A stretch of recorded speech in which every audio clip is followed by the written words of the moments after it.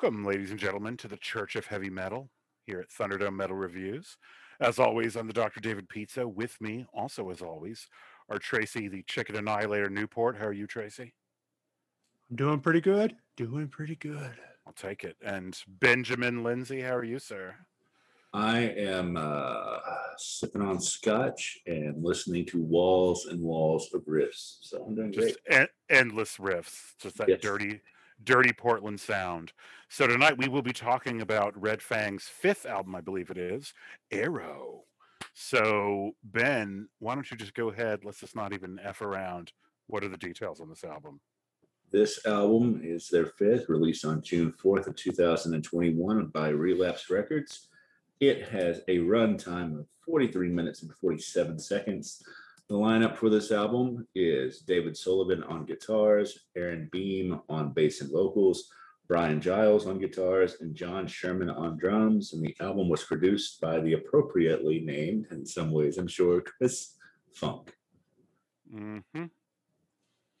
I thought one of the guitarists do vocals for this as well. Did vocals as well. Yeah, there's a backup vocalist as well. That does the more fry, scratchy vocals. It's highly possible. I just have what I have here. He's got what he's got. There's a couple dudes singing. This album, I wasn't sure if it was recorded in a cellar or a kill floor. No, some of the drum tracks apparently were recorded in an abandoned swimming pool. So I'm not even, which is everything I've seen about the band fits them perfectly. That tracks. I'm like, of course you assholes did. What the fuck? It's really a great way to get a really cool sound. It is. I don't know. I feel like the production of this album is obviously sort of, I don't know. It's supposed to be what it is, but it pissed me off. I'm not gonna lie. Production, David. You know how I am about production. I'm like, gosh darn it, Red Fang. Like, well, you're a production whore. We know you are. Why are you singing into a muffin tin? Like, what is like? Just don't do that. Of the three albums, this definitely has the worst production. Yeah, it didn't help that this was up against, I'll just give it away, Interloper and especially Fear Factory. Yeah. So that being said, I am an easy mark for this kind of music. I like Orange Goblin. I obviously love and worship at the altar of Clutch, Lion Eyes. So I'm into this and High on Fire, thanks to you too. And this was a fun album. It's just the production made me want to punch someone. I think the production's on point for what I've seen and heard from the band. It's just, they have a very four dudes not giving a damn attitude about a lot of things. Well, it shows in the production. Videos are fun. Here's the thing, though. Super fun, yeah. I will say this, though, with their production quality as it is, you probably get the most two live sound probably of the three albums on here. I could see that. Yeah, I think I would rather see them live, actually, probably than listen to the album. I was thinking that too, actually, when I was listening to it, because the riffs are just so big that I if I had a wall of Marshall stacks to play it through, that'd be different. But since I don't, this would be something that would be fucking fantastic live. Oh yeah, I'd like to see Red Fang live, opening for Clutch, obviously. Yes. That would be a whole lot of groove metal and riffs. Just a wall of riffs. You walk out with a contact high for sure at that concert as well. No doubt. No, just from the sound. Yeah. I know Red Fang because I at one point went beast mode on bands that sound like Clutch and put them on a playlist. So I know them from that. And then I watched, was it Arrows? I think it was the self-titled video that one of you shared. The Katana. The Katana. And I was pretty hooked then. That's why when that song came around, I was like, oh, I remember this song. So, I'm here for it conceptually. That's for sure. Yeah, they do great videos. And I am also here for this conceptually. It's one of those things where I guess it had what we could call primitive production, because it did sound like it honestly wouldn't surprise me, and I don't know if it was or not, if they didn't record this to analog tape instead of digitally. They probably did in an abandoned swimming pool. Yeah, abandoned YMCA facility in the middle of the Portland riots. So, I mean, I think part of it though, the production of this album is almost needed because you can't quite get that chunky of a sound on guitar if you have the crispy, clear production that a lot of, like, if you were to do significant production value, like if you were to really emphasize production, but Dave Mustaine, Countdown to Extinction. I was about to say, yes, if you're Dave Mustaine, sure, but if you're Clutch, you absolutely can do it. I know I've said Clutch like 100 times tonight, but and I think the disjointedness in the production adds to the chunkiness because it adds just enough of a clarity to it that. So I'm going to disagree with you slightly, only because I know of, and I can't think of the heads, but there are certain amp heads that you can put them through that have computers on board that can emulate almost any sound. And I know none of us were listening through speakers that were good enough to actually be able to tell the difference between that sound and actually them doing it analog. Like I said, I suspect they did. Yeah, don't know. So I do agree with you generally that you do get a much dirtier, quote unquote, fuzzier, warmer sound doing what you're describing. But technology has come so far that for a compressed sound file, you can almost emulate it to a T. Yeah, but it's these guys. That's a lot more work than just like, we got this abandoned swimming pool here. Let's just do it in the swimming pool. I think they think a lot about this shit. That's what's interesting. I think they want it to sound like this, which made me even more irritated with them.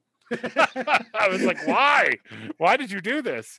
Because it's necessary for the genre. I know. And if I were like at an old, like Oldsmobile Cutlass Supreme and higher, like I wouldn't care. I'd just be like that one video where they're just the guy buried alive in beer cans in the back seat. And where they fight the D&D nerds. That's the one. And the D&D nerds get their revenge. Yes. So I like that they don't take themselves seriously. That I obviously approve of. Yep. They just seem to be really having fun and creating crushingly heavy riffs as they go along. And I am here for that. Yes, indeed. And this was, I didn't get a chance to say, but this was my first, I guess, say full-time interaction with them. Like I've heard songs by them previously, but I never sat down and listened to a full album by these guys. And this is one of those bands I was like, man, I need to get to it sometime. The older stuff is a little faster, I feel like. Maybe not always, but I feel like I definitely feel like they experimented on this album more than the stuff I've heard before this. Yeah, they did some really cool atonal stuff on this, though. Yeah, for sure. Which I think worked far better than, say, Converge, or because that atonal thing, Ben and I aren't always fans of it. Nope. Much as we love Philip Glass, but here I thought it was pretty successful, particularly on like which is one Anodyne. There's a lot of that. I know we're not talking about songs yet, but no, totally. This was probably also my first complete listen to them, so I kind of don't know, at least as far as an album goes. So I think some of the earlier songs that I listened to were more up-tempo than these, but I don't think it was a whole lot. And whether like the album that way, or if those were just the fast songs that they released as singles. It's not like they were thrash, but no. But there was a little bit more Motorhead. Agreed. Yes, that's what I was looking for. That. Which, here it's a little bit, I guess they're just even higher. And the pandemic obviously put them through some shit. They haven't put an album in 5 years. It's been a bit. Mm-hmm. And even 2. A year and a half of that was a flaming turd for all of us. So, yeah, I'm really glad they returned. A lot of people assumed they had fragmented and just died off, as so many bands do, but not these fuckers. They just got their katanas and just started chopping shit in half and made this album. They're probably a mixture of drunk and high between the pandemic and prior to it. Man, we should record an album because we can't go nowhere. Fully legal. Or the free state of Oregon. Yeah. Any other general thoughts? I know a lot of us don't have a whole lot of backstory with this band, which is usually how we fill time. I remember when I was 4 years old and spinning this on my 8-track. That's only for you and Slayer, right? Yeah, basically. No, Power Slave, dude. Power Slave, yeah. 5 years old. Slayer came out on an 8-track. But I know this album is definitely like, okay, I need to definitely check out more of them in the future and dig deeper into their discography. Yeah, I guess we should state that this was my pick for a album that came out in July and why I chose it.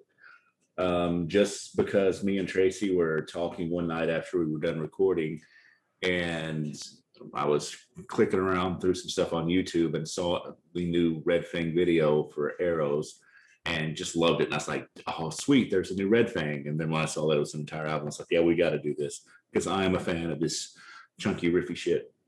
Oh, yeah. You'd watch it and you're like, hey, man, check out this video. And you send it to me. Yeah. I'm just laughing the whole time as they're cutting shit up with the katana.